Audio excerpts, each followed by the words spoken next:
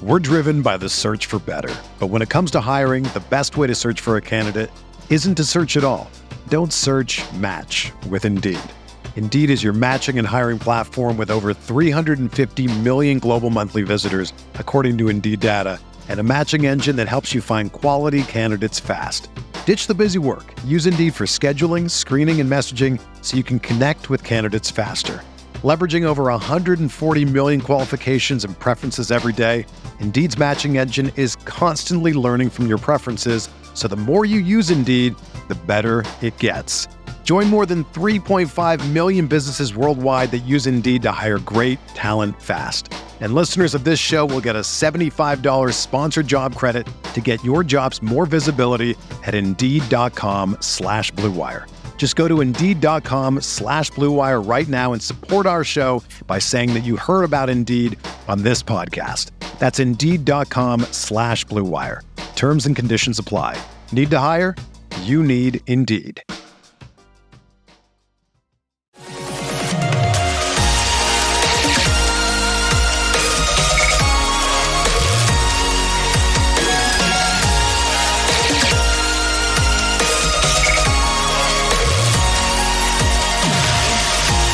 Away we go, episode 775 of the Al Galdi podcast. It is Monday, March 4th, 2024, the final day of the 2024 NFL Scouting Combine at Lucas Oil Stadium in Indianapolis. This is a day that marks 1 week until the start of the NFL's legal tampering period on Monday, March 11th at noon Eastern, which is when free agency truly begins. This is a day on which we salute longtime NFL insider Chris Mortensen, who sadly died on Sunday morning at the age of 72. Rest in peace, Mort, one of the best NFL insiders ever. I first read Chris Mortensen in the Sporting News in the early 1990s. He, of course, came to gain his greatest fame working for ESPN. He is one of the GOATs of NFL insiders. Very sad to hear that news about Chris Mortensen. But hello and welcome to this Monday installment of the Al Galdi podcast. We have a lot to talk about. Monday shows are always jam-packed shows because we have 3 days worth of stuff to discuss, right? Friday, Saturday, Sunday. But this Monday show is especially jam-packed. Next segment, I'll react to what was a news-filled Friday for the Commanders, as they on Friday afternoon announced that they had released left tackle Charles Leno Jr. and tight end Logan Thomas. And we on Friday afternoon had multiple reports that the Commanders have informed center Nick Gates that they are going to be releasing him. And we this past Friday had resolution to the legal situation of linebacker Jamin Davis. A lot to get into with all of that. And then after that, I will talk quarterbacks at the Combine. My 3 biggest takeaways pertaining to our Commanders of what went down with the quarterbacks at the Combine, including why I now am even more firmly in the camp of liking North Carolina quarterback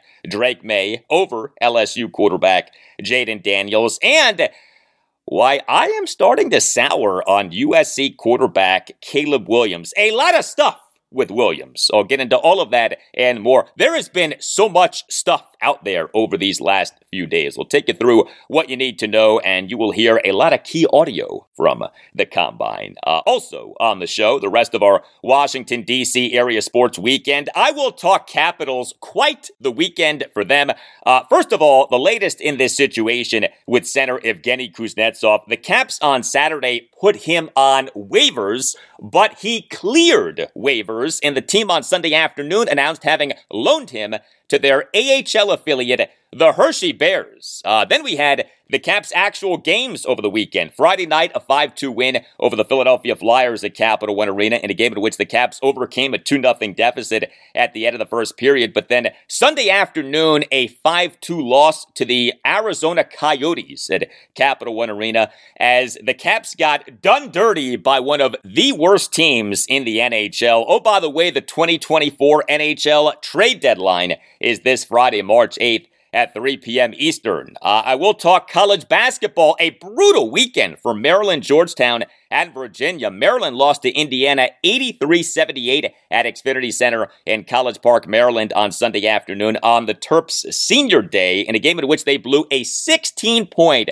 second half lead. Georgetown lost to Xavier 98-93 at Capital One Arena on Saturday night in a game in which the Hoyas blew a 15-point first half lead. And Virginia again got smashed in a game away from home, a 73-48 loss at number 10 Duke on Saturday evening. Virginia Tech did win, a nice 87-76 win for the Hokies over Wake Forest at Castle Coliseum in Blacksburg, Virginia on Saturday evening. And I'll talk Wizards. They, of course, lost over the weekend. They lost their 14th consecutive game, a 140-115 loss at the Los Angeles Clippers late night on Friday night. Boy, a lot of losing in D.C. area sports right now. You can hit me up on X at Al Galdi. You can email me, the Al Galdi podcast at yahoo.com. Feedback on what we learned on Wednesday morning that FedEx Field is no longer FedEx Field.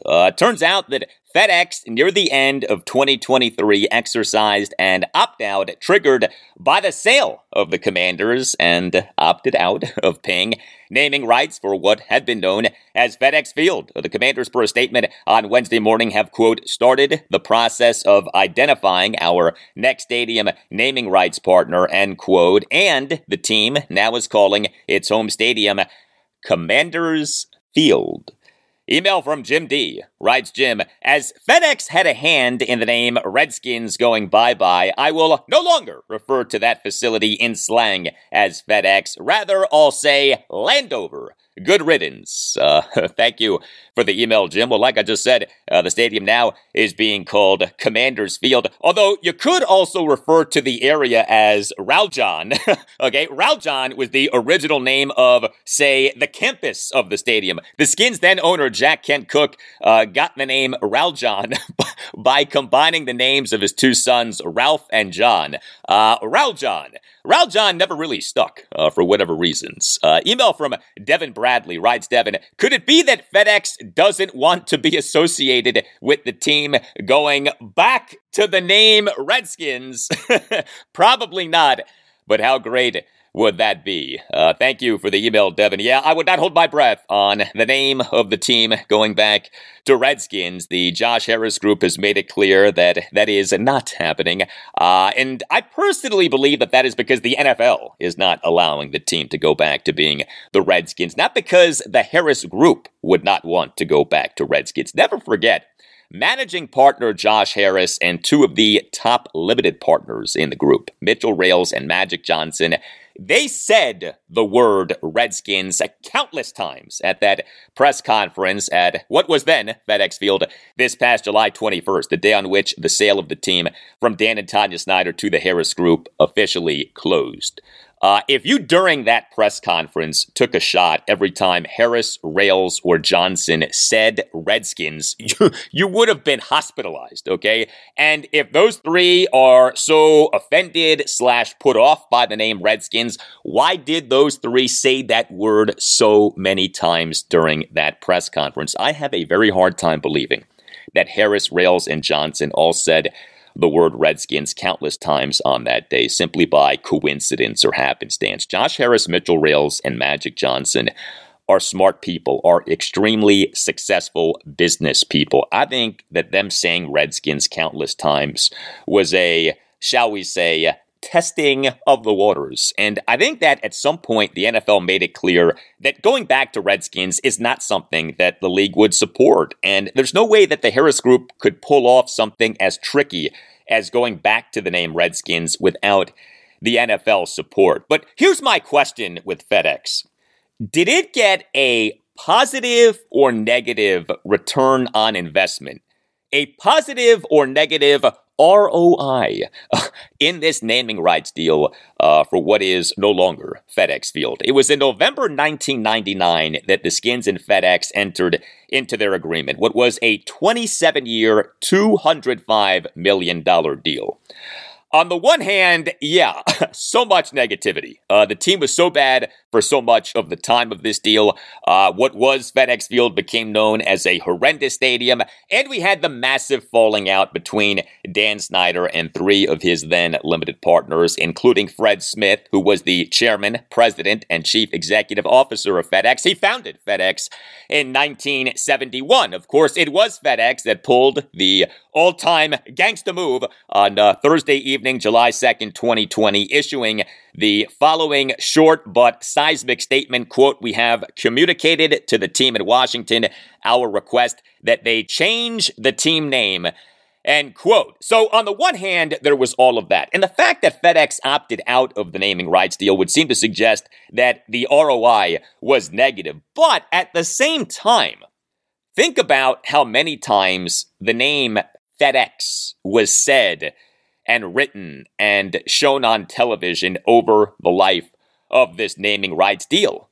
Like millions of times, right? We've all said it so many times, right? FedEx Field, FedEx Field, FedEx Field. Couldn't it be that just that brand exposure, that constant saying and writing and showing of the name made the naming rights deal worth it?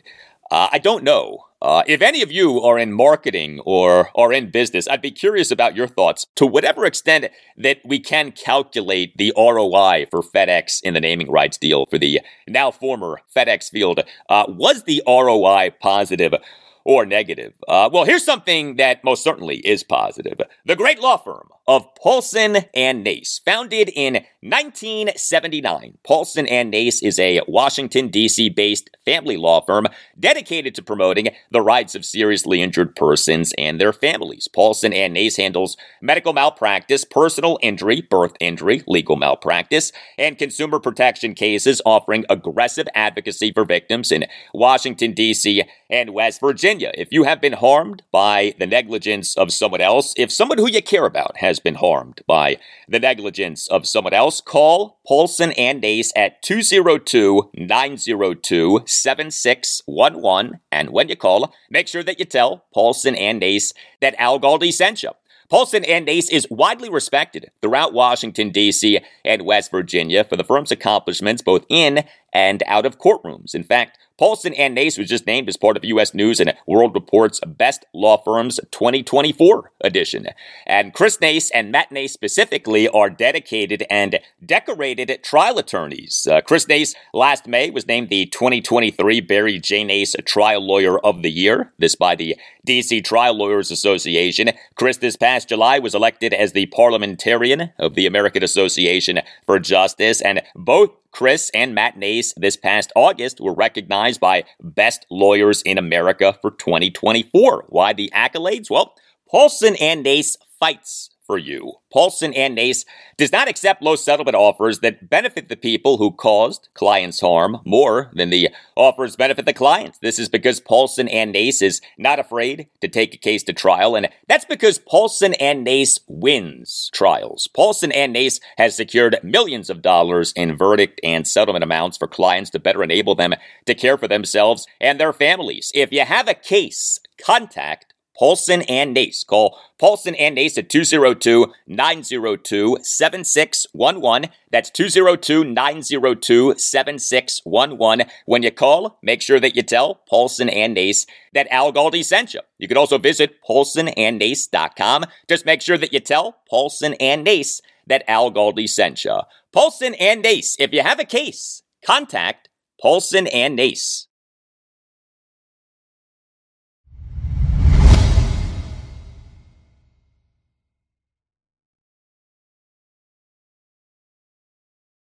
Hey, thank you to all of you who have given this podcast a 5-star rating and who have written nice reviews of the podcast. You on Apple Podcasts and on Spotify can rate the podcast. 5-star ratings are very much appreciated, and you on Apple Podcasts can write a review saying that you like the podcast. The review does not have to be long, can be just a sentence or two, but the ratings and the reviews help us out a lot, so thank you very much for doing them.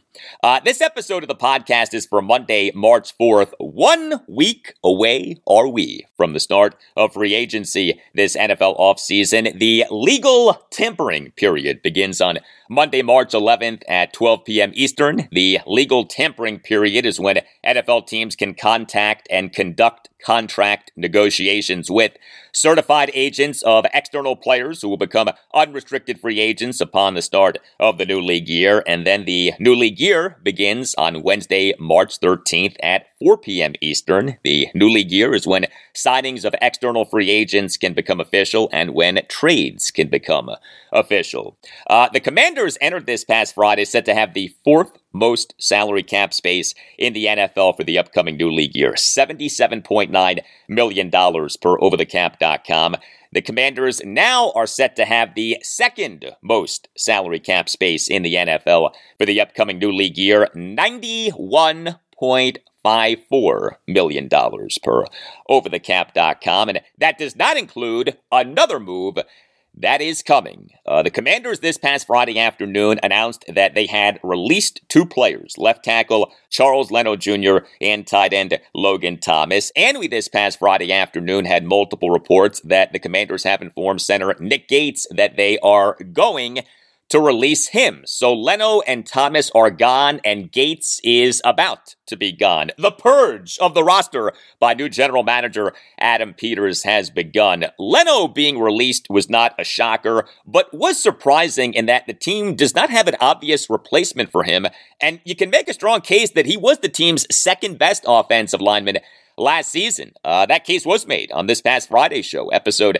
774 by Commanders analyst Mark Bullock. Right guard Samuel Cosme clearly was the Commanders' best offensive lineman last season, but Charles Leno Jr. may well have been number two. But the Commanders releasing Leno did come to make a lot more sense, as also on Friday afternoon were multiple reports that Leno was to undergo hip surgery this week. So he's facing recovery from a significant surgery. And Leno's wife, Jen Leno, she in a post on X on Friday afternoon indicated that Charles is retiring, saying that he had, quote, officially accepted a new role as a stay-at-home dad, end quote. So the Commanders releasing Leno makes a lot more sense. I'll say this about Charles Leno Jr. I know that he took a lot of criticism from Commanders fans, and he certainly was not some elite left tackle, but Washington's signing of Leno was a low-cost signing that worked out quite well. Washington on May 15th, 2021 officially announced the signing of Leno as an unrestricted free agent off him having been released by the Chicago Bears on May 3rd, 2021. Leno ended up being Washington's starting left tackle for 3 seasons, the 2021 through 2023 seasons. He in his first season with the team, the 2021 season, was a major part of an offensive line that was terrific. Washington finished the 2021 regular season number 9 in the NFL in team pass block win rate per ESPN and number 1 in the NFL in team run block win rate per ESPN. In fact, Washington on January 7th, 2022 announced the signing of Leno to a 3-year contract extension. Now, his performance diminished over these last 2 seasons, but Leno, over his 3 regular seasons with Washington, played in and started 47 of a possible 51 games, including all 34 games over the 2021 and 2022 regular seasons. He, in the 2023 regular season, did not play in 4 games. He did not play in the 24-16 win at the Atlanta Falcons this past October 15th, as the Commanders, just about 2 hours before kickoff for that game, announced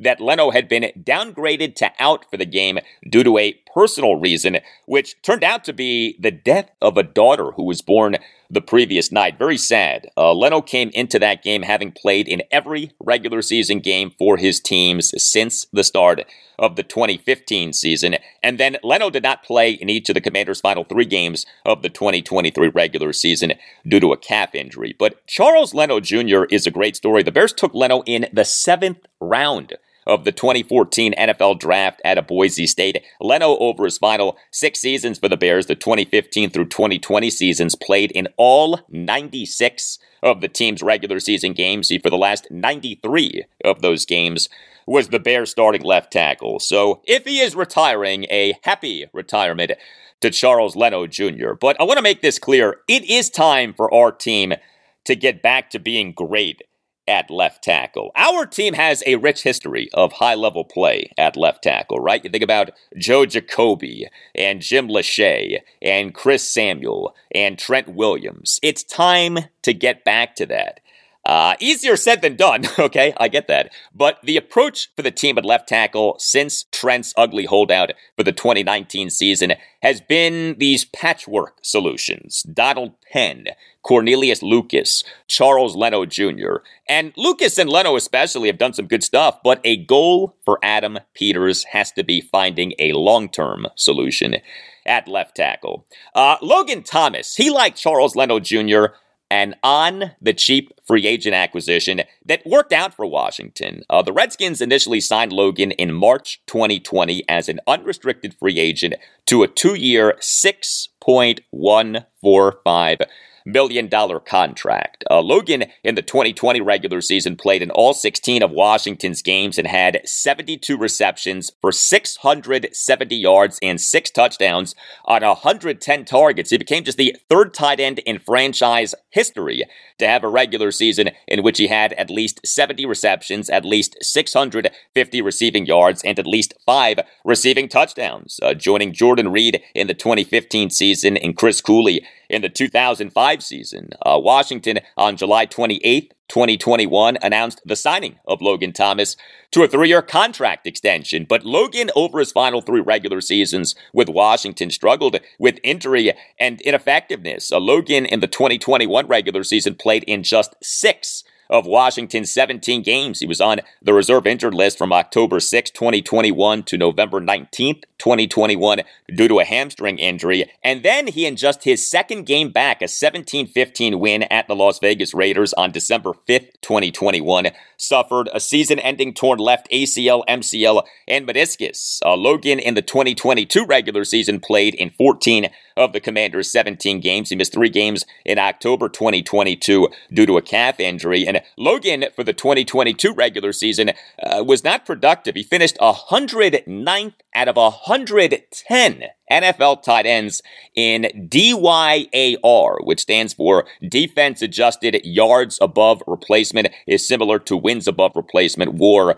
in baseball. Yeah, 109th out of 110 NFL tight ends. And Logan, in the 2023 regular season, played in 16 of the Commanders' 17 games. He did not play in the oh-so-wonderful 37-3 loss to the Buffalo Bills at FedEx Field this past September 24th due to a concussion. Logan, for the 2023 regular season, had a DYAR of 0, meaning that he was league average. But releasing Logan Thomas was an obvious move. This generated a good bit of cap space, and the truth about Logan is that his 2020 season was his only truly good season as a tight end. Logan came to Washington having in his career as a tight end totaled just 35 receptions on 54 regular season targets. He was taken as a quarterback by the Arizona Cardinals in the 4th round of the 2014 draft out of Virginia Tech. He spent time with the Cardinals, Miami Dolphins, and New York Giants from 2014 to 2016 before making the switch to tight end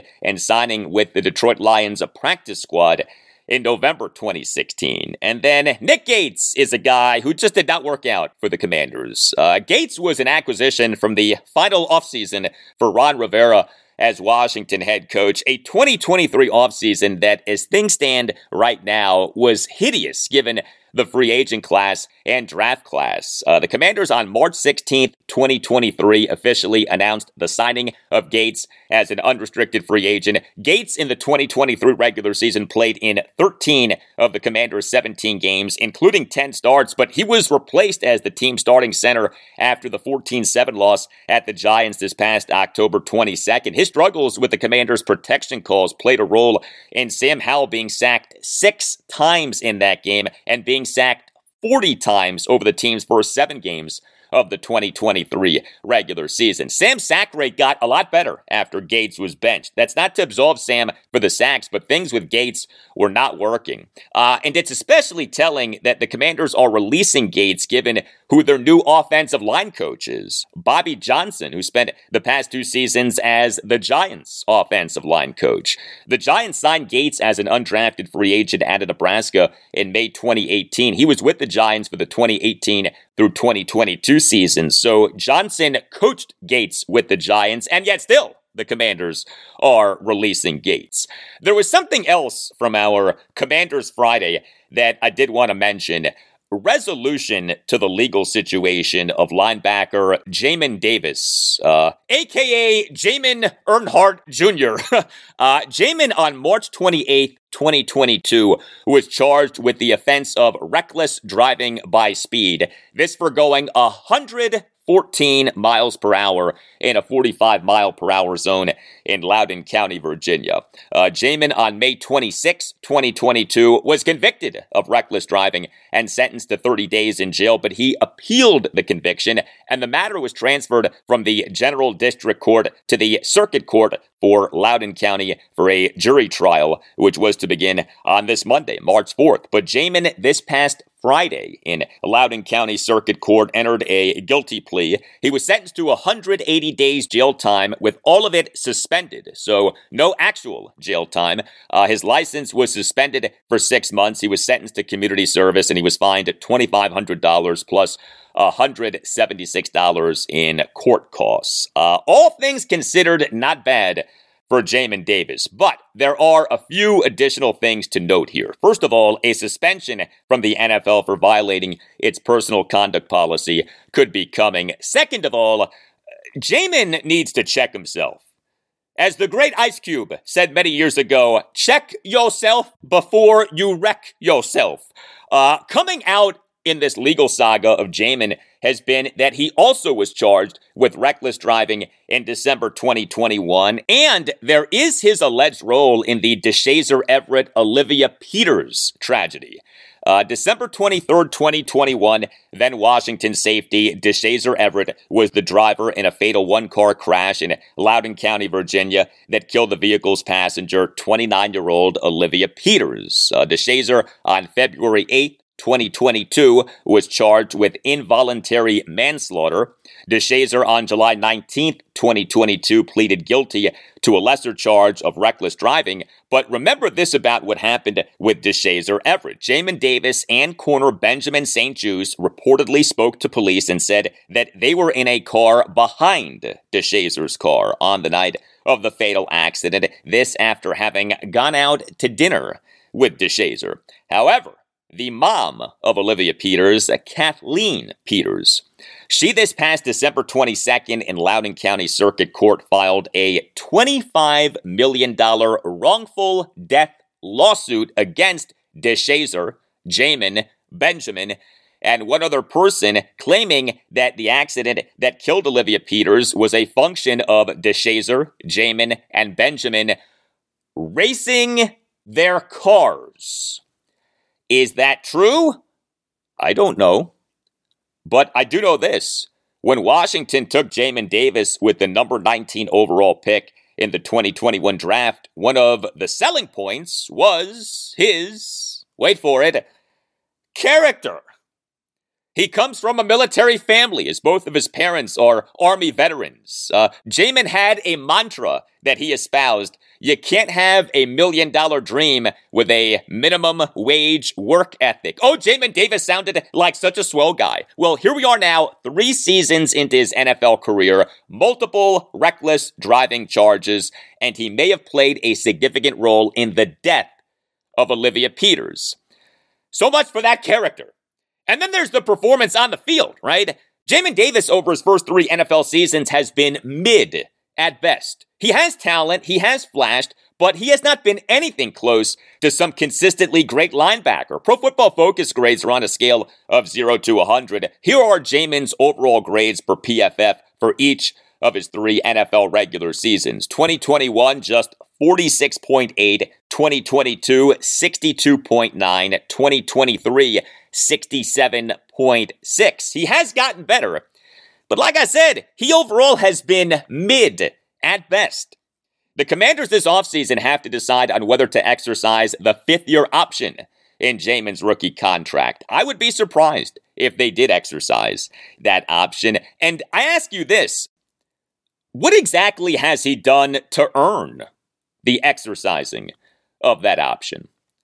Well, here's something that you, as a listener of this podcast, have earned: a great offer from Nova Fireplace and Stove. If you live in Northern Virginia and you have a masonry fireplace, listen up. You can get an in-stock wood insert at an extremely discounted price, just $6,000 plus tax. The usual price is $9,000 plus tax. So this is a 33% discount, and the $6,000 plus tax includes installation, permit, and county/city inspection. And you can get a government-funded tax credit as well, up to $2,000, dropping the price to just $4,000, all things considered. If you live in Northern Virginia and you have a masonry fireplace, call Nova Fireplace and Stove, 571-513-3803. Talk to my guy, Stuart Moore. He is the general manager. He's a big Commanders fan. He is a loyal listener of this podcast. Mention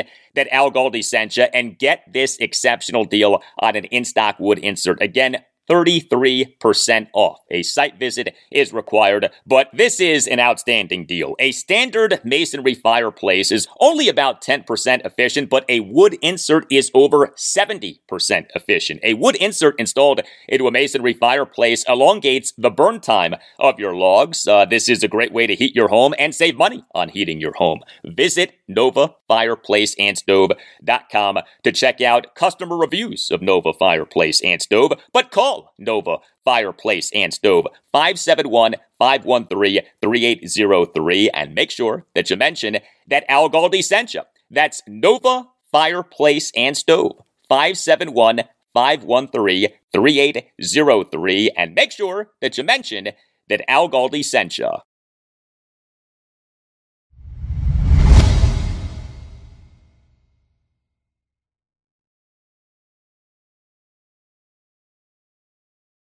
Well, the 2024 NFL Scouting Combine at Lucas Oil Stadium in Indianapolis is ending on Monday. We, this past Friday and Saturday, had the peak of this year's Combine for us as Commanders fans, given that our team has the number 2 overall pick in the 2024 NFL Draft, and that peak was the work of the quarterbacks. We on Friday had the quarterbacks at the Combine doing press conferences. We on Saturday had quarterbacks at the Combine being measured and doing on-field workouts, although not all of the quarterbacks were measured, and many of the perceived top quarterbacks in the 2024 draft did not do on-field workouts. I have 3 takeaways regarding our quarterback-needy Commanders of what went down with the quarterbacks at the Combine. Takeaway number 1.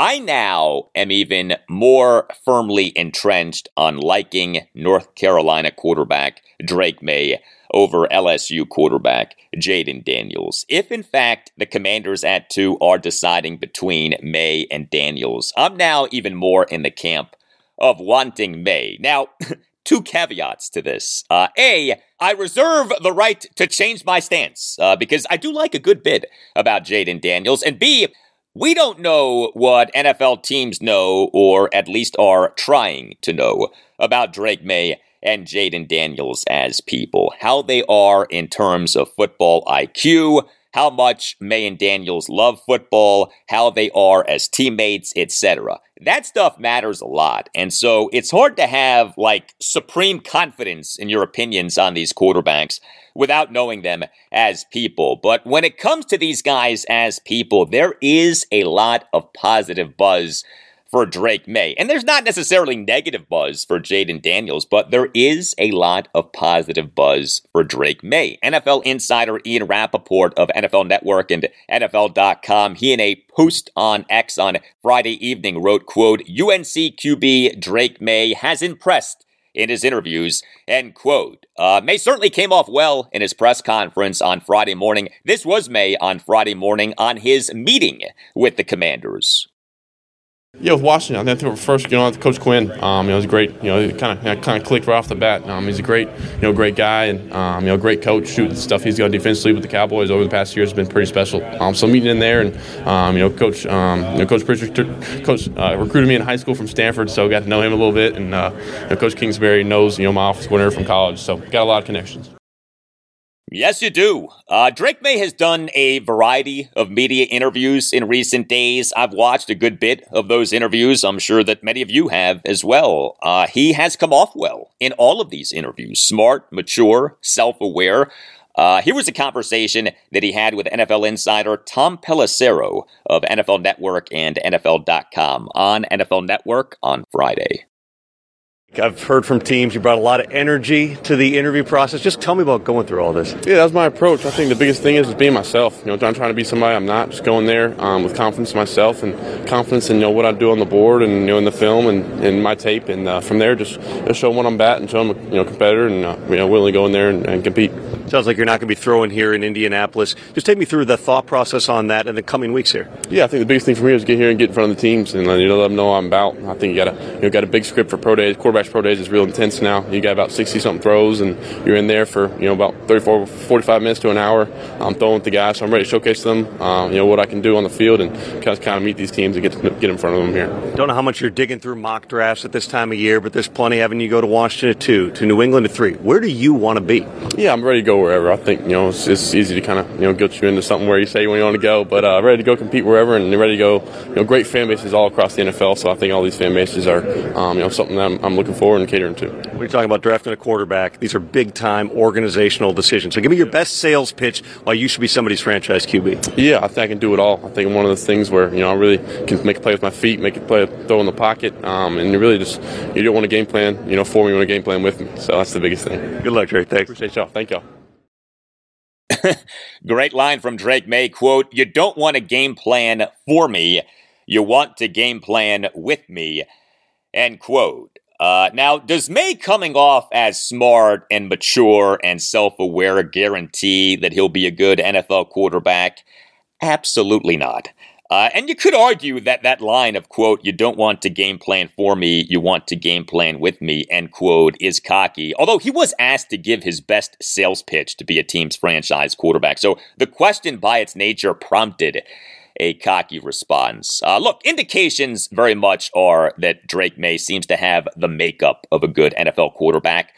And the Commanders seem to be noticing. How about this from NFL insider Jeff Howe of The Athletic in a piece that came out on Saturday afternoon? Quote, "There's belief by rival team executives the Washington Commanders are high on May and that he should remain the favorite as the second pick."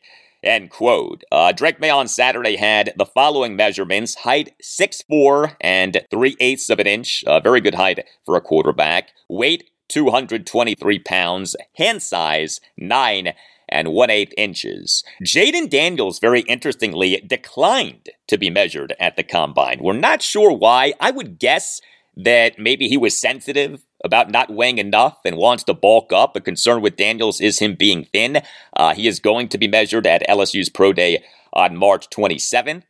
Here's where I'm at with Jaden Daniels. A lot to like. And he doesn't have the inconsistency, the easy misses that Drake May too often had. But there are three things that worry me about Jaden Daniels. The first thing is that he can be reckless as a runner. His extreme mobility is both a blessing and a curse. The guy can be sensational as a runner, but he in college did not do a good enough job of avoiding contact. And that approach, combined with a thin frame, could get him injured quite a bit in the NFL. And what our team does not need is to spend another number 2 overall pick on a quarterback who is oft injured. See Robert Griffin III. Second thing that worries me about Jaden Daniels is that he had just one high-level season in college this past season. Daniels was Arizona State's QB1 for the 2019 through 2021 seasons and was LSU's QB1 for the 2022 and 2023 seasons. Daniels, over his first 4 collegiate seasons, 2019 through 2022, played in 43 games, had 49 touchdown passes versus 16 interceptions, a yards per pass attempt of 8.04, and a completion percentage of 64.5. Daniels, in his super senior season of 2023, played in 12 games and had 40 touchdown passes versus 4 interceptions, a yards per pass attempt of 11.66, and a completion percentage of 72.2. Daniels this season was outstanding. Daniels for the 2023 season won the Heisman Trophy. Was his 2023 season a breakout, i.e. who he now is? Or was his 2023 season an outlier, i.e. what he'll never again be?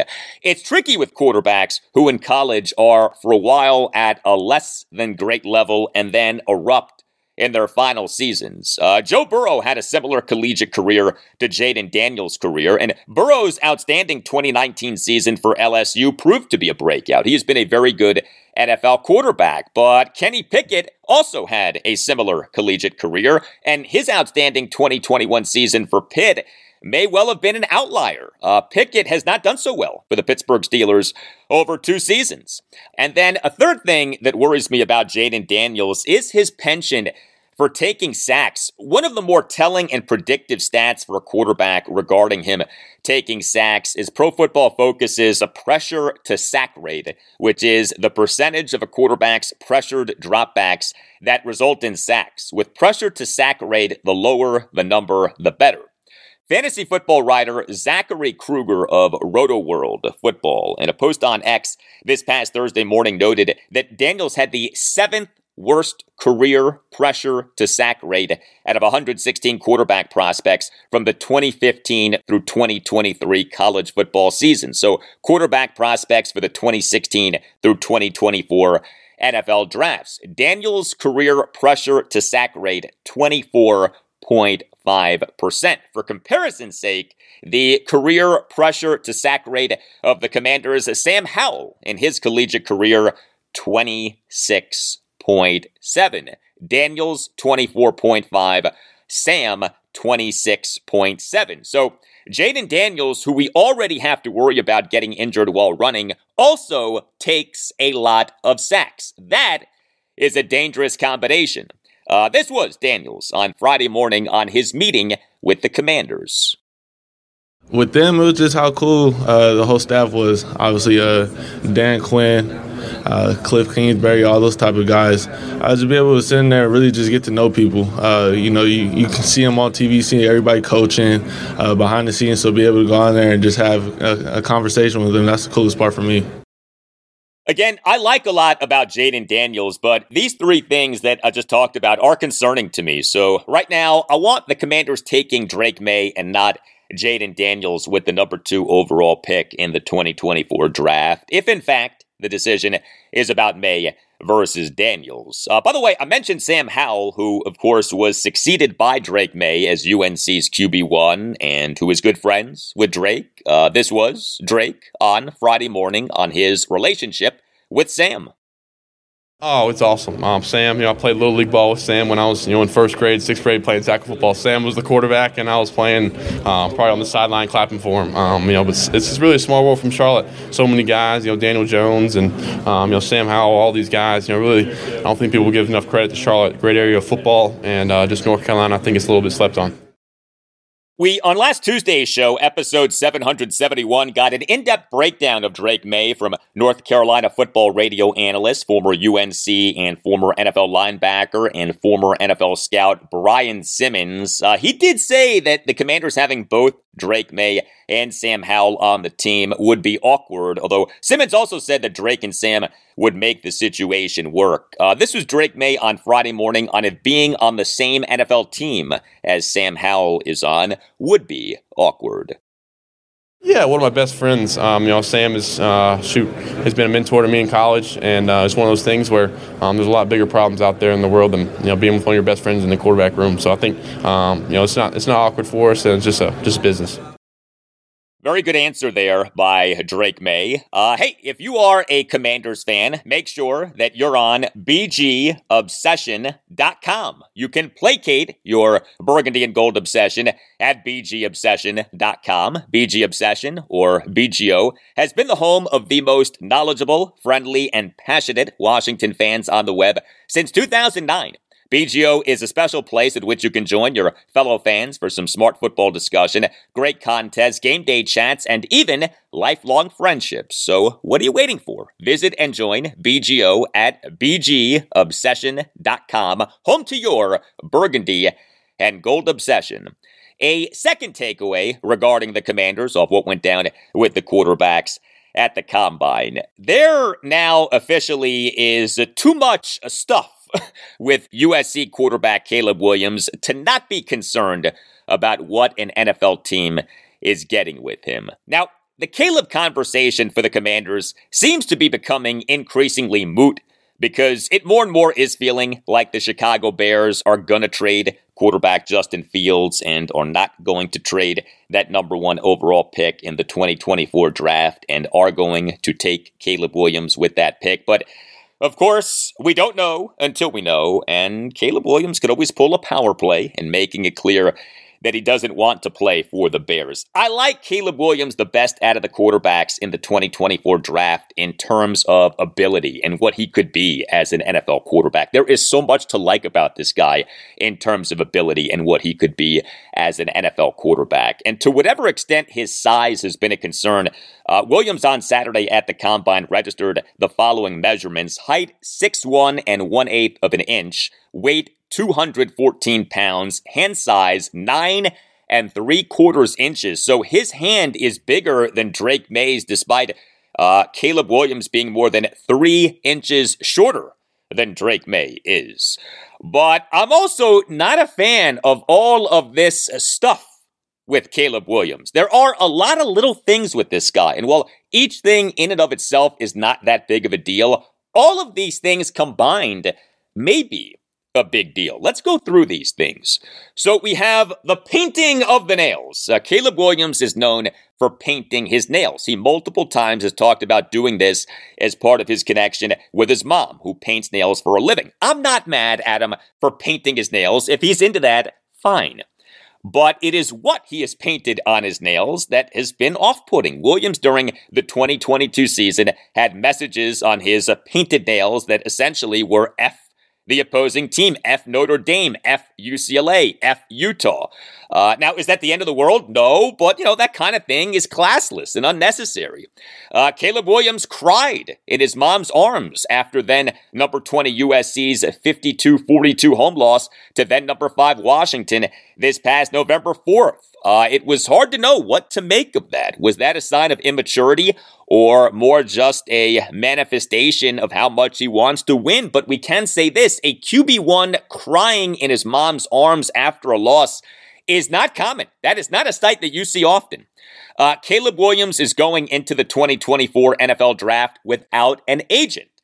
Now, not having an agent is not unprecedented. Baltimore Ravens quarterback Lamar Jackson does not have an agent. A quarterback for the Commanders during the 2023 season, Jacoby Brissett, doesn't have an agent. But how about what has come out about Caleb Williams not having an agent?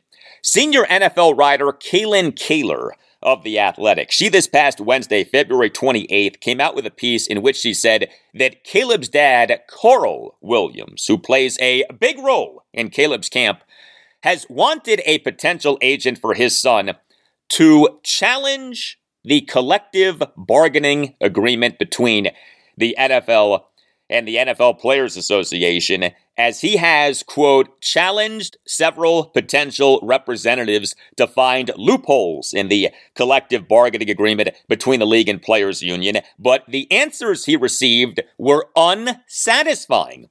None could show him a way out of the 4-year rookie contract term and 5th-year option for first-round picks. And when you considered the 3 potential years of franchise tagging, Caleb could be tied to a below-market deal for 8 years. Why hire an agent when there's nothing that can be done to subvert the system? Carl was wary, and some agents were equally wary of him, thinking most of his ideas were unrealistic and some foolish, end quote. So Caleb Williams' pops, Carl Williams, wants to challenge the CBA. And there's this. Carl apparently wants Caleb to have partial ownership of whichever NFL team drafts him. Because also from Kaler in that report was that Carl had in fact broached the subject of Caleb receiving partial ownership of whichever NFL team drafted him. Quote, 2 sources told The Athletic that Williams' camp did, in fact, discuss the topic with agents. Who was talking? Caleb's dad, Carl Williams. End quote. The notion of Caleb Williams vying for partial ownership of whichever NFL team drafts him has been out there. In fact, there's a belief that that is why NFL owners last July reportedly voted to prohibit, quote, non-family employees from taking equity in teams, end quote. And shortly thereafter, Pro Football Talk explained the timing of that vote, reporting that representatives of Caleb Williams had broached the topic, as had New York Jets quarterback Aaron Rodgers. But at least Aaron Rodgers is a future Pro Football Hall of Famer. Caleb Williams has not taken a single snap in the NFL, and yet his dad is angling for Caleb to receive partial ownership of whichever NFL team drafts him. Okay. I earlier mentioned RG3. Do you remember his dad, RG2, and the problem that he became? What if Carl Williams is another RG2?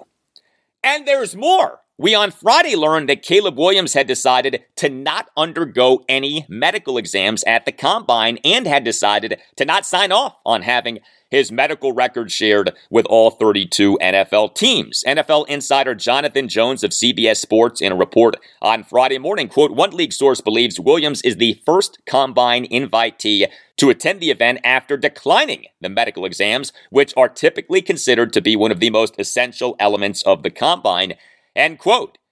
This was Caleb Williams on Friday morning on why he decided to not undergo any medical exams at the Combine and why he decided to not sign off on having his medical record shared with all 32 NFL teams. Yeah, so for the medical stuff, I'll be doing the medical stuff, just not here in Indy. I'll be doing it at the team interviews. Not 32 teams can draft me. There's only one of me. And so the teams that I go to for my visit, those teams will have the medical and that'll be it. All right, look, there is an argument to be made that Caleb Williams knows that he's going to be among the, say, top 2 or top 3 picks in the 2024 draft, most likely the first pick. And so why should he allow all 32 NFL teams to have access to his medical information? But him deciding to not undergo any medical exams at the Combine and deciding to not sign off on having his medical record shared with all 32 NFL teams are 2 more bricks in the wall of him behaving in a way that could be interpreted in a negative way. Like I said, there is a lot of stuff with Caleb Williams. Now, plenty of people do say good things about Caleb Williams, who, of course, is a local. He went to Gonzaga College High School in Washington, D.C. Heck, Peter Schrager of the NFL Network show Good Morning Football, he, in a post on X on Saturday evening, wrote this, quote, last player to leave the field Saturday night after the drills, Caleb Williams, hung and said goodbye to all the folks who ran the drills and worked the event, end quote. That was cool. And we do have to keep this in mind. Caleb Williams is arguably the first truly big-time quarterback from the NIL era of college football, the nil era of college football. The belief is that Williams, over his 2 seasons at USC, made around $10 million. So he's not coming into the NFL as this wide-eyed, aw-shucks person who is yet to make major money in his life. But still, for the purposes of our team, the Commanders, you tell me, would you feel great about them trading who knows how many picks to move up from the number 2 overall pick in the 2024 draft to the number 1 overall pick in the 2024 draft to take Caleb Williams, given all of this stuff? This was Williams on Friday morning on meeting with the Commanders at the Combine. Like I've said before, it's familiar. It's hometown, as everybody knows, and it'd be really cool to be back there and experience that. The meeting went really well, being around those, everybody was in the room, so being around everybody, just getting a taste of how they are, who they are, because like you said, everything's new there. All right, and then a third takeaway regarding the Commanders of what went down with the quarterbacks at the Combine. Michigan quarterback J.J. McCarthy remains intriguing. We got a really good breakdown of McCarthy on this past Friday's show, episode 774 from Commanders analyst Mark Bullock. There's a lot to like. The idea of our team having the cake and eating it too is quite appealing. What if the Commanders in the first round of the 2024 draft traded down, got more draft capital, and still got a franchise quarterback via taking McCarthy? McCarthy on Saturday had the following measurements: height 6'2" and half of an inch, weight 219 pounds, hand size 9 inches. Here was Ian Rappaport on NFL Network on Saturday on J.J. McCarthy. J.J. McCarthy, the national championship winning quarterback at the University of Michigan. You guys have been talking about it.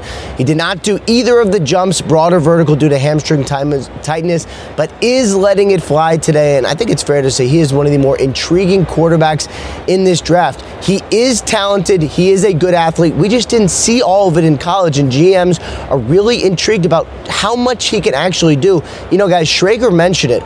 It seems clear now we have a top 3 of quarterbacks. There is a real chance that some teams consider him to be the third and consider him to be closer to the top 3 than maybe we realized. A good performance here behind me today potentially solidifies that.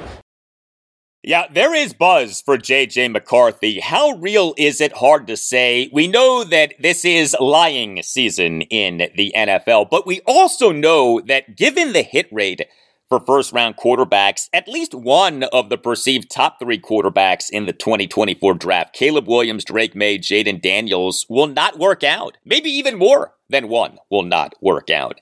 And if you go by what almost always happens in NFL drafts, the best quarterbacks from the draft will not be in the order in which they were drafted. So there's a good chance that a quarterback other than Williams, May, and Daniels will be better than one or more of those guys.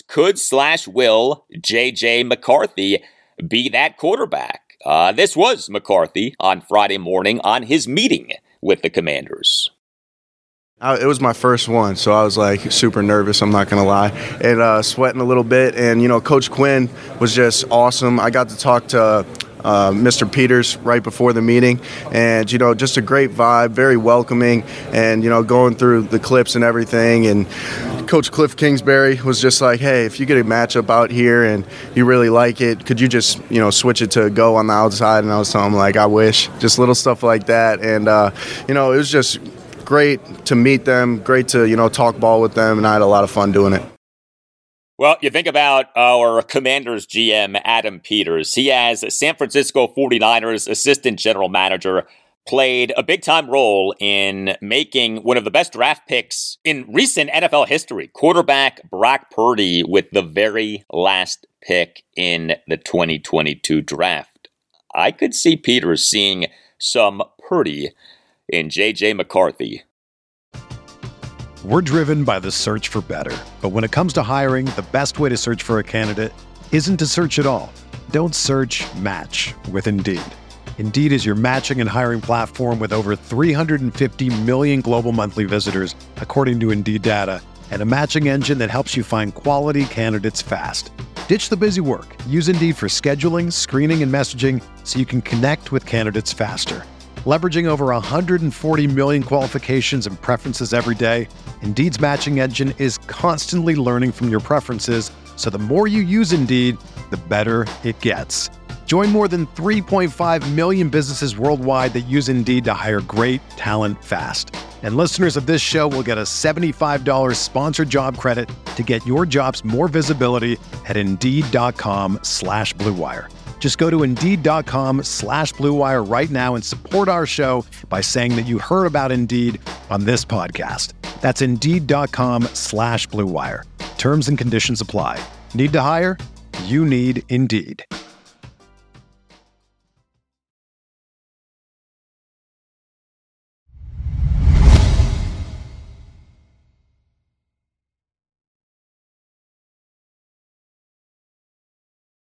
Well, this is a big week for the Capitals. This Friday, March 8th at 3 p.m. Eastern is the 2024 NHL trade deadline. There would seem to be no chance that the Caps will be buyers regarding the deadline. The Caps better not be buyers regarding the deadline. The question is, to what extent will the Caps be sellers regarding the deadline? The Caps have been such an odd team this season in the midst of their retool. Not rebuild, retool.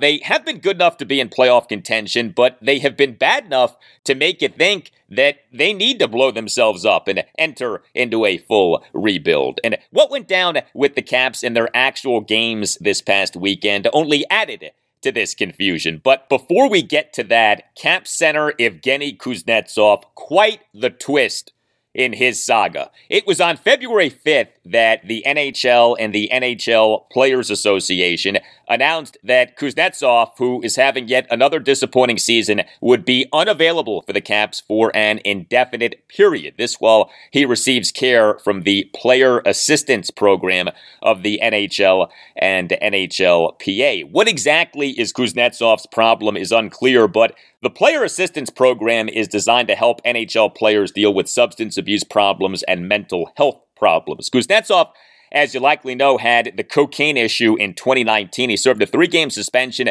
without pay at the start of the 2019-2020 regular season for, quote, inappropriate conduct, end quote. That inappropriate conduct was cocaine use. The International Ice Hockey Federation in August 2019 suspended Kuznetsov for 4 years for testing positive for cocaine off a test that was taken in May 2019 at the 2019 IIHF World Championship in Slovakia, where Kuzi was playing for Russia. Anyway, the NHL and NHLPA this past Saturday morning announced that Kuznetsov had been cleared to resume practicing with the Caps and had entered the follow-up care phase of the Player Assistance Program, although he had not yet been cleared to return to game action. But then came a stunner. The Caps on Saturday put Kuznetsov on waivers. Caps president of hockey operations and general manager Brian McClellan in a press conference on Saturday afternoon said that a fresh start was needed, but also that the Caps would assign Kuznetsov to their AHL affiliate, the Hershey Bears, if he cleared waivers. Well, sure enough, Kuznetsov did clear waivers, and the Caps on Sunday afternoon announced that they had loaned Kuzi to Hershey. For about a 24-hour period, it felt like Evgeny Kuznetsov had played his last game for the Caps. Now, who knows? This season is the next to last season of the 8-year, $62.4 million contract to which the Caps re-signed Kuznetsov in July 2017. Where this is going, we don't know. I think that the Caps pretty clearly wanted to get rid of Kuznetsov, wanted a team to claim him, but no NHL team did claim him. Boy, was that telling. Meantime, the Caps' 2 games over the weekend. Talk about 2 very different games, although each game had a 5-2 final. Friday night, a 5-2 win over the Philadelphia Flyers at Capital One Arena. A big win for the Caps against a team that they're trailing in the Metropolitan Division. And this was a comeback win. The Caps overcame a 2-0 deficit at the end of the first period. They scored 5 unanswered goals to end the game. 3 goals in the second period and 2 goals in the third period. But then Sunday afternoon, a 5-2 loss to the Arizona Coyotes at Capital One Arena, as the Caps, in facing the 4th worst team in the Western Conference in the Coyotes, who just had a 14-game losing streak come to an end, got ripped at home. The Caps are such a two-faced Jekyll and Hyde team, and this past weekend captured that perfectly. The Caps for this NHL regular season now are 28-23-9.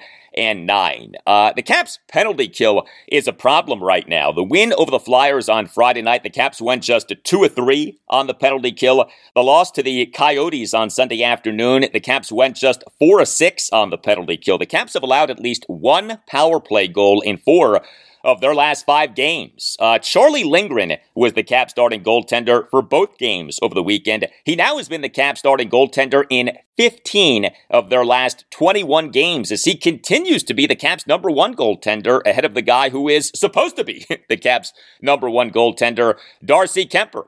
The win over the Flyers on Friday night, Lindgren was good. He stopped 21 of the 23 shots on goal that he faced, including all 12 of the shots on goal that he faced over the second and third periods. The Caps for this game lost the puck possession battle in terms of quantity, but not quality. The Caps, per natural stat trick, had just 35 5-on-5 shot attempts to the Flyers' 52, but also 10 5-on-5 high-danger shot attempts to the Flyers' 7. But the loss to the Coyotes on Sunday afternoon, Lindgren stopped just 23 of the 27 shots on goal that he faced. The Caps in this game got demolished in 5-on-5 play. They, per natural stat trick, had just 29 5-on-5 shot attempts to the Coyotes' 51, including just 4 5-on-5 high-danger shot attempts to the Coyotes' 10. Although the Caps did have 26 shots on goal to the Coyotes' 28, the Caps in this game blocked a bunch of shots, 24 blocked shots for the Caps in this game. But again, really bad loss for the Caps on Sunday afternoon. Here were the first two exchanges of Caps head coach Spencer Carberry's postgame press conference on Sunday afternoon. The exchanges with a friend of this podcast, Caps insider Tariq El-Bashir of Monumental Sports Network. Coach, how disappointing is that given the opponent, given the circumstances, given how well you guys played last game? I'm trying to remember, but I think given the circumstances, for sure, that's the most disappointing game I've coached this year, this team. Just in the third period, I will give our guys credit for that 20 minutes, but the first two periods were it's the worst we've played all year. You said before the game you were worried about an emotional letdown. Do you think maybe that was a little bit of that? You could chalk it up to that. You could we'll have to figure out some answers for that, because that game, like, we couldn't handle the puck. We turned it over constantly. We fed their transition. We were getting guys in behind us. It looked like, it's hard to explain. Yeah, that loss on Sunday afternoon is the kind of loss that makes you laugh at the idea of the Caps making the Stanley Cup playoffs this season, is the kind of loss that makes you feel foolish for even considering the possibility of the Caps making the Stanley Cup playoffs this season. Some bright spots for the Caps over the weekend. A good weekend for top-line left wing Alex Ovechkin for the most part. The win over the Flyers on Friday night, Ovi scored a goal. He scored an even-strength goal, 4:34 into the second period for his 17th goal of this regular season. Now, he did not have a good game in terms of process. Just 2 shots on goal, just 3 total shot attempts, and he finished third to last on the Caps in 5-on-5 shot attempt percentage for the game per natural stat trick, 26.32. The Caps with Ovechkin on the ice in 5-on-5 situations in the game had just 5 5-on-5 shot attempts versus allowing 14 shot attempts. But the loss to the Coyotes on Sunday afternoon, Ovi had a primary assist, a game-high 8 shots on goal, a game-high 14 total shot attempts, and a game-high tying 4 hits. The Caps' power play over the weekend was good. The win over the Flyers on Friday night, the Caps went 1 of 3 on the power play. His third-line right wing Anthony Mantha scored a power play goal, 6:04 into the third period. The loss to the Coyotes on Sunday afternoon, the Caps went 2 of 7 on the power play. Mantha scored a power play goal 10 seconds into the third period for his 20th goal of this regular season. And second-line right wing Sonny Milano scored a power play goal, 6:02 into the second period. He did commit a second period holding the stick minor, which was one of 6 minors committed by the Caps in this game. The Coyotes committed 7 minors, but Sonny Milano is back. He, in that win over the Flyers on Friday night, returned from a 2-game absence caused by illness, and he scored a goal in that game. He scored an even-strength goal, 9:55 into the second period. Also back for the Caps on Friday night was defenseman Nick Jensen. He returned from a 2-game absence caused by a lower body injury. Still out for the Caps due to injury are winger TJ Oshie, center Nick Dowd, and defenseman Martin Fehervari. And I do want to give props to the Caps' best player this season, center Dylan Strome. He, for each game over the weekend, served as the Caps' second-line center. He, in the win over the Flyers on Friday night, scored an even-strength goal, 15:38 into the third period for his team-leading 22nd goal of this regular season. And he had 2 assists, and Strome, in the loss to the Coyotes on Sunday afternoon, had a primary assist. He is number 1 on the Caps in points for this regular season, 47, 22 goals, and 25 assists. Next up for the Caps is a stretch of just 1 game in 5 days. So the Caps are at the Pittsburgh Penguins Thursday night at 7.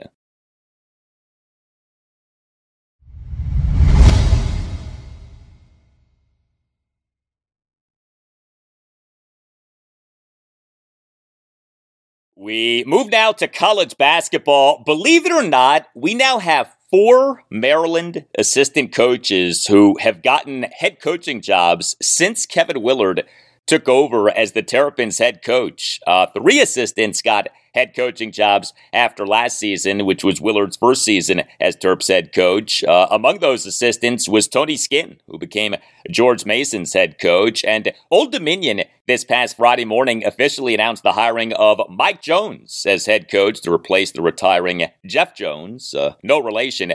Mike Jones played at ODU. He was a Terps assistant coach for just this season. Kevin Willard hired Mike Jones as an assistant coach to replace Tony Skinn. Mike Jones spent the previous 2 seasons as associate head coach at Virginia Tech, which hired him in May 2021. He's probably best known for being the head coach at DeMatha Catholic High School in Hyattsville, Maryland for 19 seasons, 2002 to 2021. It was Mike Jones who replaced the legendary Morgan Wooten as DeMatha head coach. Well, if only Kevin Willard's second season as Terps head coach was as successful as this coaching tree that he has established. A disastrous loss for the Terps on Sunday afternoon in their home finale for this regular season, their senior day for this season. The Terps for this season fell to 15-15 overall and 7-12 in the Big Ten with an 83-78 loss to Indiana at Xfinity Center in College Park, Maryland on Sunday afternoon. The Terps on their senior day suffered a horrendous loss. They blew a 16-point second half lead. The Terps in the second half led by 16 points at 51-35, then allowed Indiana to go on a 42-15 run for an 11-point lead at 77-66 with less than 3 minutes left in the second half. The Terps defense, which has been so good this season, was not good on Sunday afternoon. They allowed Indiana to score 83 points and go 7 of 16 on threes and 24 of 39 on twos. And the Terps offense, which has not been good this season, was actually good on Sunday afternoon. Certainly was good enough to win. The Terps scored 78 points, went 9 of 24 on threes and 21 of 38 on twos. 6'1" point guard Jameer Young, he had 34 minutes, 19 seconds as a starter. Went just 1 of 6 on threes, but also 7 of 12 on twos and 5 of 5 on free throws. He finished with 22 points, 5 rebounds, and 4 assists versus 2 turnovers. 6'8" Dante Scott, he in 31 minutes, 44 seconds as a starter, went 4 of 10 on threes. He finished with 15 points, 2 assists versus no turnovers and 2 blocks. He did go just 1 of 5 on twos and 1 of 2 on free throws, and did have just 2 rebounds and had a team worst plus-minus rating of -8. 6'9" Julian Reese, 37 minutes, 35 seconds as a starter, 6 of 10 from the field, all twos, 1 of 1 on free throws. He finished with 13 points, 11 rebounds, including 5 offensive boards, 3 assists, and 2 steals. He did commit 4 turnovers. Reese has had a turnover problem lately. He now has 13 turnovers over his last 3 games. And 6'5" Jahari Long, 28 minutes, 18 seconds as a starter, 2 of 3 on threes, 2 of 3 on twos, 2 of 2 on free throws. He finished with 12 points and 1 assist versus 2 turnovers. So the offense was there, the defense was not. And bottom line, the winning has not been there nearly often enough for the Terps this season. This season has become a big-time disappointment. Kevin Willard, during his post-game press conference on Sunday afternoon on his team's defense, and then you'll hear a follow-up exchange with Gene Wong of the Washington Post. Yeah, really it was just transition. They went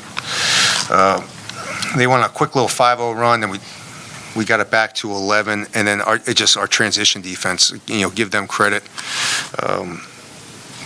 They really pushed the pace on us, and it was kind of tough because they weren't really doing anything in the half court, but they were really attacking us in transition, and that we've been good in transition all year. It's because the way we've played offensively, we've had a lot of practice at it.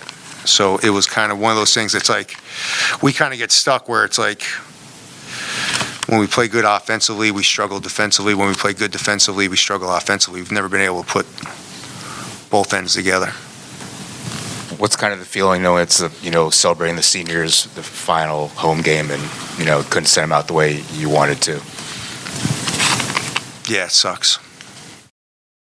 Yes, it does. Yes, it does. And next up for Maryland is its regular season finale. The Terps are at Penn State this Sunday evening at 7:30. So we on Sunday afternoon had what we had with the Terps, and we on Saturday night had a brutal loss for Georgetown. The Hoyas had a great chance for a rare win, what would have been an impressive win, but instead they blew it.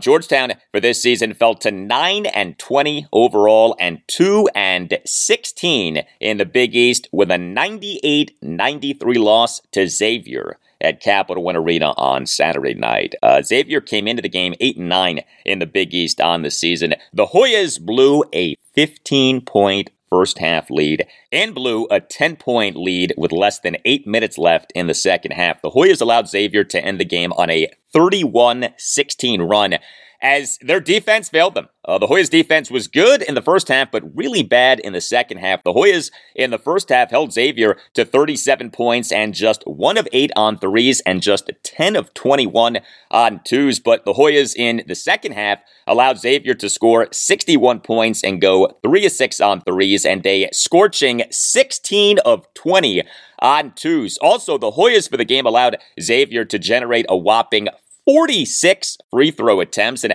things could have been worse because Xavier went just 34 of 46 on free throws, and the Hoyas got ripped by 6'6" Desmond Claude, who in 38 minutes, 17 seconds as a starter went 0 of 1 on threes, 13 of 19 on twos, and 10 of 13 on free throws. He finished with 36 points, 4 rebounds, and 4 assists versus 2 turnovers. Georgetown's defense is so bad. The Hoyas for this season, as of games through Saturday, 329th out of 362 teams in Division I men's basketball in KenPom.com's adjusted defensive efficiency, which is points allowed per 100 possessions adjusted for opponents. The Hoyas' offense in this game was good. They scored 93 points, went 13 of 25 on threes and 19 of 37 on twos, although the Hoyas did go just 16 of 22 on free throws. The biggest bright spot for the Hoyas was the 6'4" Texas transfer, Rowan Brumbaugh. He in 30 minutes, 1 second as a starter, went 3 of 5 on threes, 6 of 9 on twos, and 3 of 5 on free throws. He finished with 24 points, 3 rebounds, and 3 assists versus 3 turnovers. 6'2" Illinois transfer Jaden Epps in 39 minutes, 1 second as a starter, went just 6 of 16 from the field, just 2 of 7 on threes, and just 4 of 9 on twos. And he went just 6 of 8 on free throws, and he committed 5 turnovers. He also finished with 20 points, 7 assists, and 3 rebounds. And 6'9" Fairfield transfer Supreme Cook, he in 32 minutes, 49 seconds as a starter, went just 4 of 9 from the field, all twos, and had a team worst plus-minus rating of -11. But he also went 7 of 8 on free throws, finished with 15 points, 14 rebounds, including 6 offensive boards and 2 assists versus 2 turnovers. Georgetown last March hiring Providence head coach Ed Cooley to be the Hoyas head coach was a good hire. I still feel that way. There was a lot to like with that hire, and it's too early to say that the hire isn't working, but it is disappointing that the Hoyas this season are this bad. Like, you'd like to think that good coaching could have this team at least a little better. The record is awful, 9-20 overall, including 2-16 in the Big East. Next up for Georgetown is its final home game of this regular season. The Hoyas host Providence Tuesday night at 7. Also, with a loss on Saturday evening, was Virginia. The Cavaliers for this season fell to 21-9 overall and 12-7 in the ACC with a 73-48 loss at number 10 Duke on Saturday evening, as the Cavs' penchant for getting walloped in games away from home this season continued. This was the Cavs' 7th loss away from home this season. Each of the 7 losses has been by at least 16 points. This is not the kind of thing that is looked at favorably by the NCAA Tournament Selection Committee. The Cavs' 3-point defense was good, but they got ravaged in the paint. They held Duke to just 6 and 19 on threes, but allowed Duke to go 24 of 42 on twos and getting outscored in the paint 44-18. The Cavs got worked by 7-foot center Kyle Filipowski. He, in 28 minutes, 51 seconds as a starter, went 1 of 1 on threes, 8 of 13 on twos, and 2 of 2 on free throws. He finished with 21 points, 7 rebounds, including 3 offensive boards, 3 steals, 2 assists versus 2 turnovers, and a game-best time plus-minus rating of plus 24. The Wahoo's offense was really bad. They scored just 48 points, including just 18 points in the first half. The Who's went just 5 of 17 on threes, just 12 of 38 on twos, and just 9 of 13 on free throws. And UVA got out-rebounded by Duke 42-29. 6'3" Reese Beekman, he scored 18 of UVA's 48 points in 34 minutes, 44 seconds as a starter, went 1 of 3 on threes, 6 of 12 on twos, and 3 of 3 on free throws. But the rest of UVA's players went a combined 4 of 14 on threes, 6 of 26 on twos, and 6 of 10 on free throws. Beekman finished with 18 points, 7 assists versus 4 turnovers, 6 rebounds, including 3 offensive boards and 3 steals. Here was UVA head coach Tony Bennett during his postgame press conference on Saturday night. This has happened to us a few times this year. If our defense isn't sound and right, and we're playing a team with the firepower of certainly Duke, it can get separated quick. And we've had a few games where we've gotten beat handily, and that's a humbling place to be. And so you know that going in, and you work at it, and you try to prepare as well as you can. But, you know, we really got they got the ball in the lane, down the floor, on the glass, every which way. And if our defense isn't holding in there, and they guarded us well. John's done a really good job with this team. They have great offensive firepower. You can see their experience, and they guard hard. And, you know, we looked like Reese is our only guy who's played in this building, and no one else has played in here, and it looked like, kind of looked like it was a bit much at times for us. So that's what it was, but that's a few times. You can come up here and do this if you want, if you have something to say. I'm sorry. That's all right. All right, next question, please. Sorry. Yeah, what was up with that guy's walkie-talkie? Geez, turn that thing down. Raise your hand if you know what to make of UVA. The record for this season is good, 21-9 overall, including 12-7 in the ACC, but so many blowout losses in games away from home. UVA for this season through games on Saturday was just number 70 in Division I men's basketball in KenPom.com's adjusted efficiency margin, which is KenPom.com's overall ranking.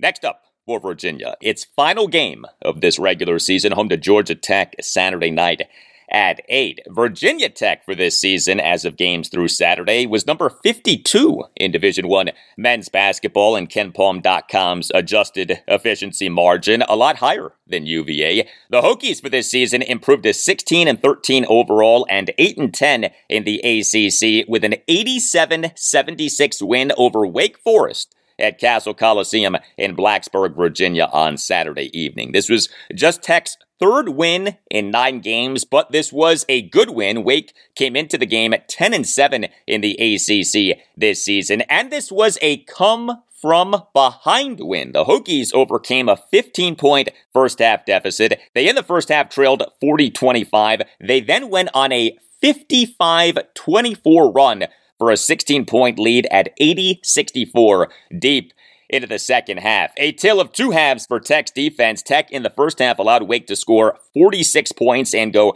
9 of 14 on threes, but Tech in the second half held Wake to just 30 points and just 2 of 11 on threes. And the Hokies offense was good. 87 points, 9 of 21 on threes, 25 of 36 on twos, 20 assists versus 10 turnovers. Three standouts for Tech: Hunter Couture, Lynn Kidd, and Sean Padula. 6'3" Hunter Couture, he in 37 minutes as a starter went 5 of 10 on threes, 4 of 5 on twos, and 3 of 4 on free throws. He finished with 26 points, 3 rebounds, and 2 assists versus no turnovers. 6'10" center Lynn Kidd, he in just 26 minutes as a starter had 21 points, 9 rebounds, and 3 assists versus 1 turnover. He went 9 of 11 from the field, all twos, and went 3 of 4 on free throws. And 6'1" point guard Sean Padula, he in 36 minutes as a starter went 3 of 5 on threes and 3 of 7 on twos. He finished with 15 points, 6 assists versus 1 turnover, 4 rebounds, and 3 steals. A big win for the Hokies. This was their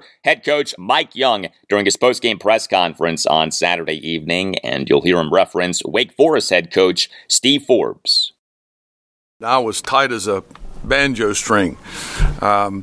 Not sure I've ever seen a box score like that. We led by as many as 16 in the second. They led by as many as 15 in the first. A little scary. That's bad territory. 6 different players for Wake Forest made threes. We couldn't slow them down. We were behind everything. They're making shots left and right. They've got a good basketball team. That's an NCAA tournament team.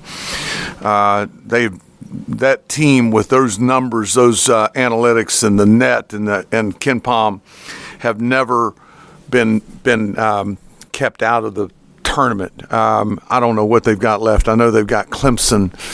I'm not sure where that game is next Saturday. They've got a heck of a team, and they are playing very good basketball. I thought cutting it to 9 going into the half was significant. We kind of needed it, and, man, we took off. We took off to start the second half, and Coach Forbes had to call timeout. That old rascal's whipped my tail here the last 2 or 3 times. We've had some great fun, great competition. I admire him greatly, as you know. Need to get his old butt, and we were able to do that today. I tell you, if you are a Tech fan, the Mike Young post-game press conferences are pretty entertaining. Next up for Virginia Tech is its final road game of this regular season. The Hokies are at Louisville Tuesday night at 7.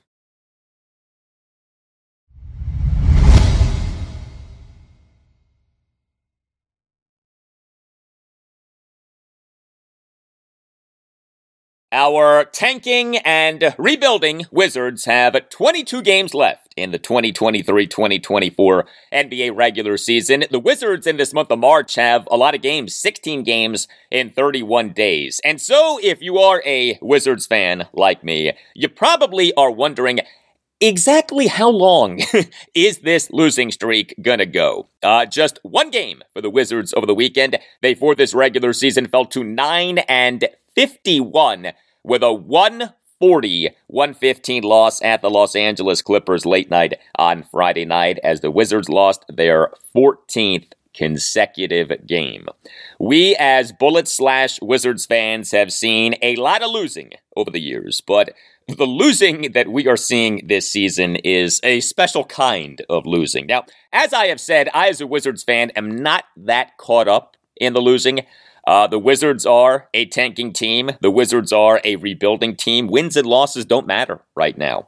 I personally am not at all invested in the outcomes of these games. I care much more about certain individual players' performances in these games. But the losing is undeniable. I mean, you think about this Wizards regular season, a mere 9 wins in 60 games. 51 of the 60 games have been losses. The Wizards in this loss at the Clippers late night on Friday night trailed for all of the second, third, and fourth quarters, including trailing by at least 14 points for all of the second half. The Wizards' defense was horrible. They allowed the Clippers to score 140 points, including 46 points in just the second quarter. The Wizards allowed the Clippers to go 13 of 32 on threes and 41 of 62 on twos and finish with 32 assists versus just 9 turnovers. The Wizards got victimized by the beard. They allowed James Harden in just 25 minutes, 1 second as a starter to have 28 points, 8 assists versus 3 turnovers, 4 rebounds, 3 blocks, and a game best plus-minus rating of plus 19. Harden went 6 of 9 on threes, 3 of 4 on twos, and 4 of 4 on free throws. And he and that Clippers 46-point second quarter went nuclear, 21 points, including 5 of 7 on threes. Wizards interim head coach Brian Keefe has made defense a major point of emphasis. The Wizards under Keefe at times have been decent defensively, but their overall body of defensive work still is, shall we say, not good. This was Keefe during his post-game press conference late night on Friday night on the Wizards' oh-so-bad defensive performance, which did come in the second game of a back-to-back for the Wizards. They lost at the Los Angeles Lakers 134-131 in overtime late night this past Thursday night. And then you'll hear a follow-up exchange with Wizards insider Ava Wallace of the Washington Post. I'll never make an excuse for anything being we played last night. That's not what we're going to talk about. We just didn't have the necessary physical force to make these tough guys make some tough shots.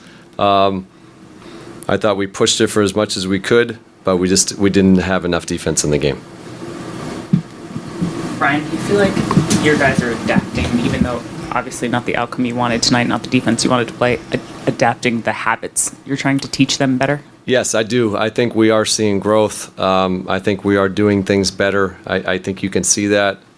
We just need to do it for longer and for be more consistent with it. But you can see it for stretches. Tonight was just not as much as we wanted. No, it was not. The Wizards' offense in this loss at the Clippers late night on Friday night was good, although a lot of the offense was just one guy, Kyle Kuzma. But the Wizards as a team scored 115 points, went 12 of 34 on threes and 34 of 64 on twos, and finished with 29 assists versus 10 turnovers. But Kyle Kuzma did a lot of this. Just 29 minutes, 9 seconds as a starter. He scored 32 points. No other Wizards player scored more than 16 points. Kuzma went 5 of 7 on threes. The rest of the Wizards went just 7 of 27 on threes. Kuzma also went 8 of 12 on twos and 1 of 1 on free throws, and he had 7 rebounds. So the Wizards did remain without Bilal Coulibaly. He did not play for a third consecutive game due to a right pelvis contusion that he suffered in the Wizards' 114-105 loss to the Cleveland Cavaliers at Capital One Arena on February 25th. And next up for the Wizards is a game on Monday night at the Utah Jazz, Monday night at 9.